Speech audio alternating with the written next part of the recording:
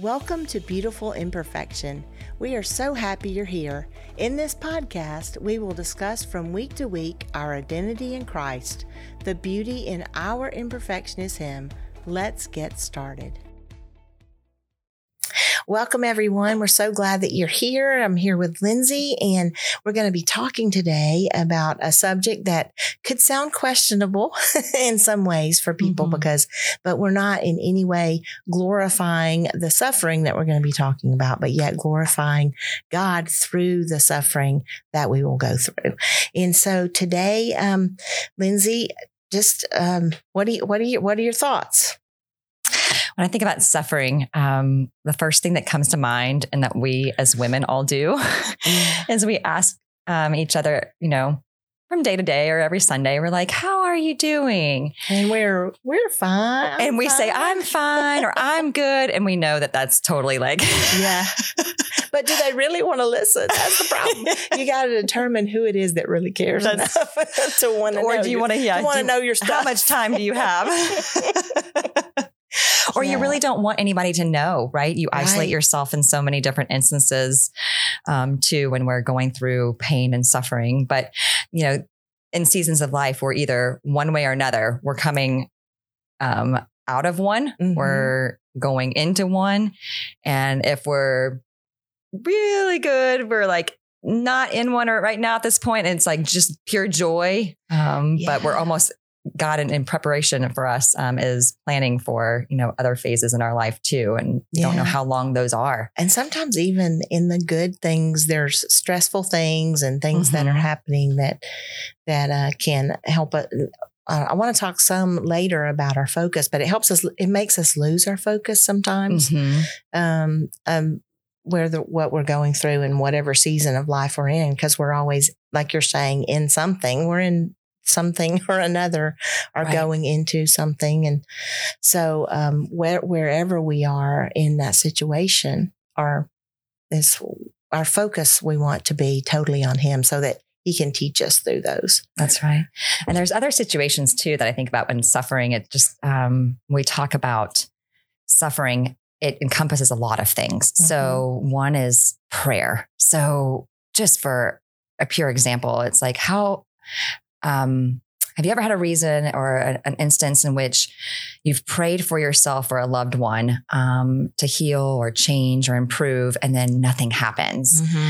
That's part of almost emotional context of asking the Lord for, an answered prayer, and it still has not happened. Or maybe it's just, a huge tragic thing has happened, an accident, or maybe someone's been diagnosed, and it's saddening. So there's different things that happen when we're talking about suffering. But I believe when we talk about suffering, many people ask questions about that. They feel uncomfortable or upset. And there's some things when we talk about hard questions, Pam, how do they ask?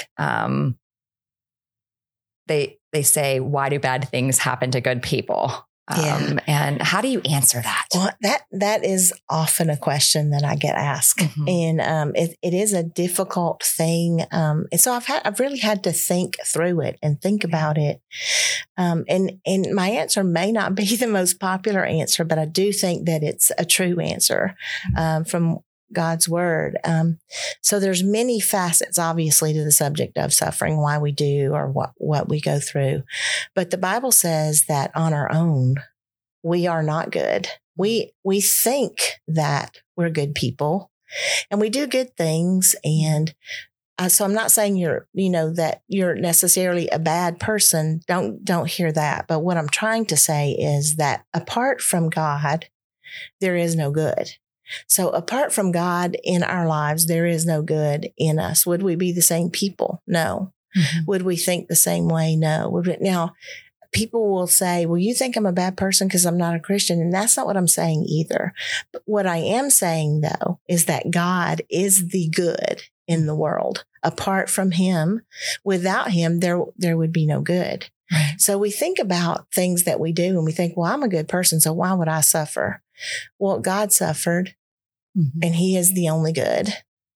So we suffer sometimes for many different reasons.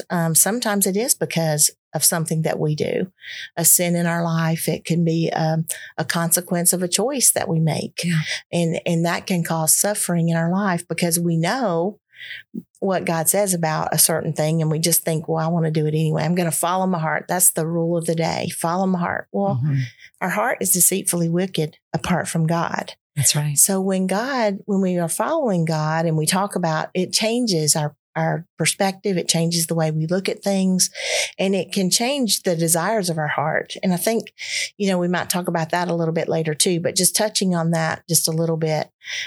So there are consequences to the choices we make, right? Because life is made up of one choice after another choice and another choice. And so every day we make, I don't even know how we would count how many choices we make. So there has to be some kind of foundation for those choices. So the good in us is found in the good that God applies to us through Jesus. So in his word, we have the foundation for those things. So I'm not saying that we won't struggle inside Christ, outside Christ. Christians struggle, non-believers struggle. But there's a difference in the way that the struggling is handled and looked at. So what is the purpose of the struggling? It might be totally different. I mean, we look at it as ways that God can use in our life, or hopefully we do. And what is this that I'm going through, and how can this make me better, and how can I glorify Christ? So that's one thing that I would say. And the second thing that I would say, sometimes we struggle from the effects of someone else's sin in our life. And so it may not be anything of our own. Like in the Bible, there's a story of the blind man, and God says, hey, there is of no fault of his own. Right. Because people a lot of times will say, well, why do you think it is that you go through so many things? Why does God not heal you? Why does not, those kinds of things? And God doesn't always promise that. There's also consequences of death, obviously. And apart from God, we would have no hope in that. Also, it wasn't that God intended that there to be, that it be this way. So that would be two of the first things that I would think about. Yeah. And, I think it bears all to say that we are not to live a pain-free life. Human suffering takes on so many forms. And like you explained, it could be our choices, or it could not. It could be others. So it could be something like you're losing a job, or experiencing a bad breakup with a relationship or financial challenge.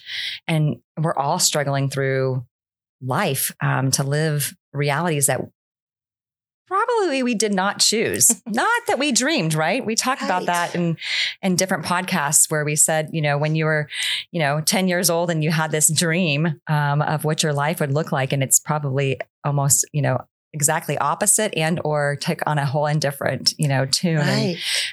But how miraculous is it and important to look from it from God's lens and be able to see what he has. So, he says in John 16:33, in this world, we will have trouble, but take heart. I have overcome the world.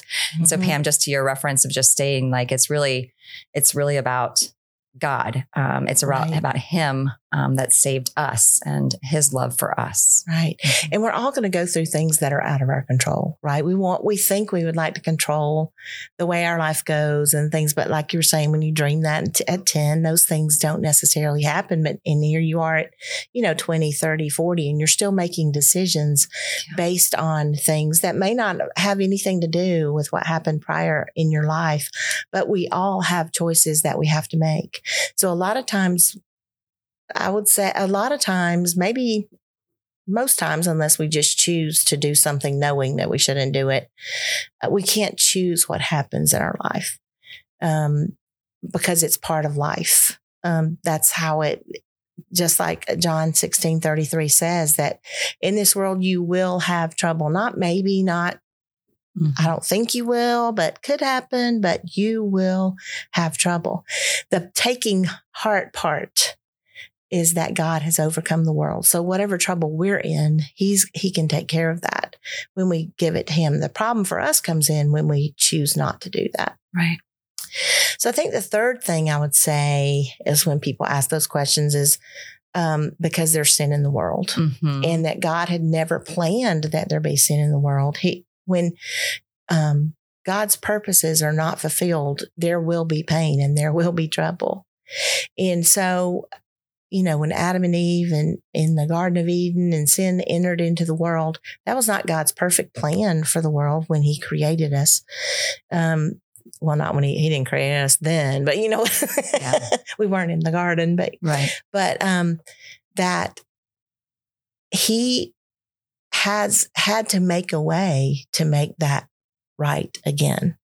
And so salvation fixes the sin problem in our relationship with God, but it doesn't fix all the circumstances. And so what I mean by that is I know that a lot of times people think, oh, I became a believer, I think there's even a song, and I can't remember the title of it, but it says, I'm saved now, so everything's going to be all right, right? And the answer to that is no. In the long run, yes, everything's going to be all right, but it's not like a flipping of the switch that says, okay, I'm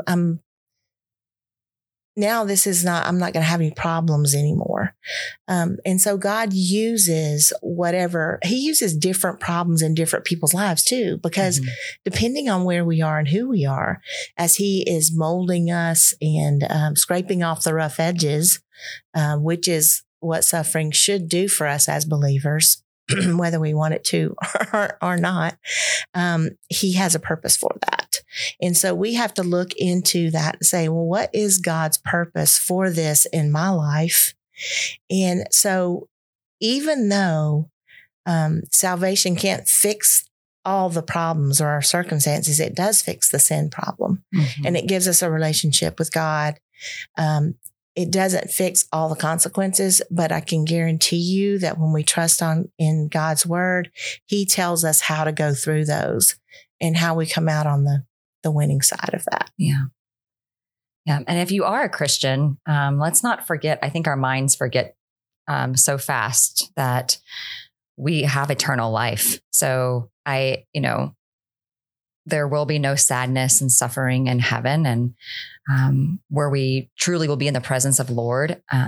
And I think we very quickly forget about that celebration, that mindset. We go day in and day out and poor, pitiful me, or feel as though if the pain and suffering that we feel as though is on earth of losing a loved one, or the pain and suffering that we go through with a diagnosis or anything that we encounter, that we need to look forward versus in the midst of our struggle. The forward thinking gives us that godly perspective and that we have one already. And that hope that we talk about if you are a Christian. And, there is a time for mourning. There's not a problem with mourning. We miss our loved ones, and that is okay. It's just heaven is the ultimate place that we want to be in. And when we talk about the things that happen when bad things happen to good people, it's not that's the problem. It's where is our focus. Right. So what are we going to do with that? So God's plan obviously is for that to mold us, to make us more like him, so that we can lead other peoples, all of them to him. Because they see that our life is not perfect. Right. That things are happening in our life. And I think it's important that we allow people to walk around in that with us a little bit. We need to be careful of who those people are sometimes, but that we allow people to see that we go through those things, but we're still have joy. We still are serving God. We still are trying to use those things to benefit whatever it is that God has for us. And so our identity in him is we want to bring as many people as we can to Christ. So if we never went through anything, how would they look at us? And if we go through it poorly, how do they look at us? And so there again is the focus of, are we focusing on God, or are we focusing on the problems? And that can lead to what I think is one of the fifth reasons is it's a lack of different discipline in our lives. Because we don't want to go through what we need to go through to get to the other side. So when God says in his word, just like that verse we were talking about, in the world we will have trouble, he gives us the answer to those things in his word, but we don't want to discipline ourselves to read it. We don't want to discipline ourselves to pray. We don't want to discipline ourselves to look into what our struggle is so that we can lead others to Christ and make disciples like his word tells us to do. And so if we are not in a place, and I say that because I think suffering, and when we respond to what God has in our lives, when we respond to it in the way that he intends for us to, then our identity is shaped by him.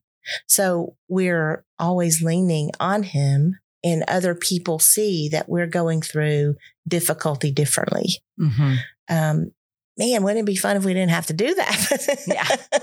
But that's not how it's set up. Yeah. And even if you give like worldly examples of just leaders that you could think of people that you like to look up to, athletes, people on TV shows that are famous, like they've gone through the hard times to get to where they are now. And they probably still are going through hard times, but it's representative of why do you think they're famous? Why do you think they've gotten to where they've gotten?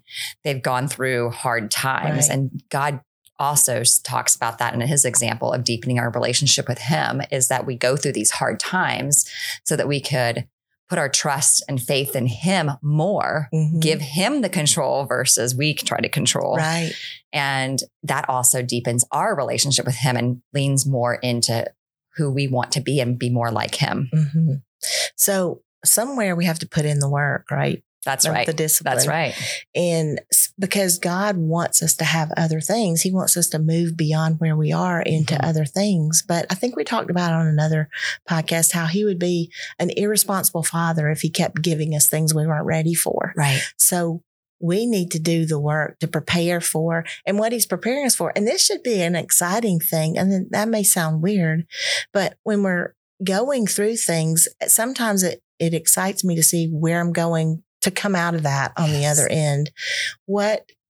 And sometimes, and personally for years, you go through physical things or whatever things are going on in your life. And you just continue knowing that maybe I'm not learning enough. Maybe but he's preparing me for the next step.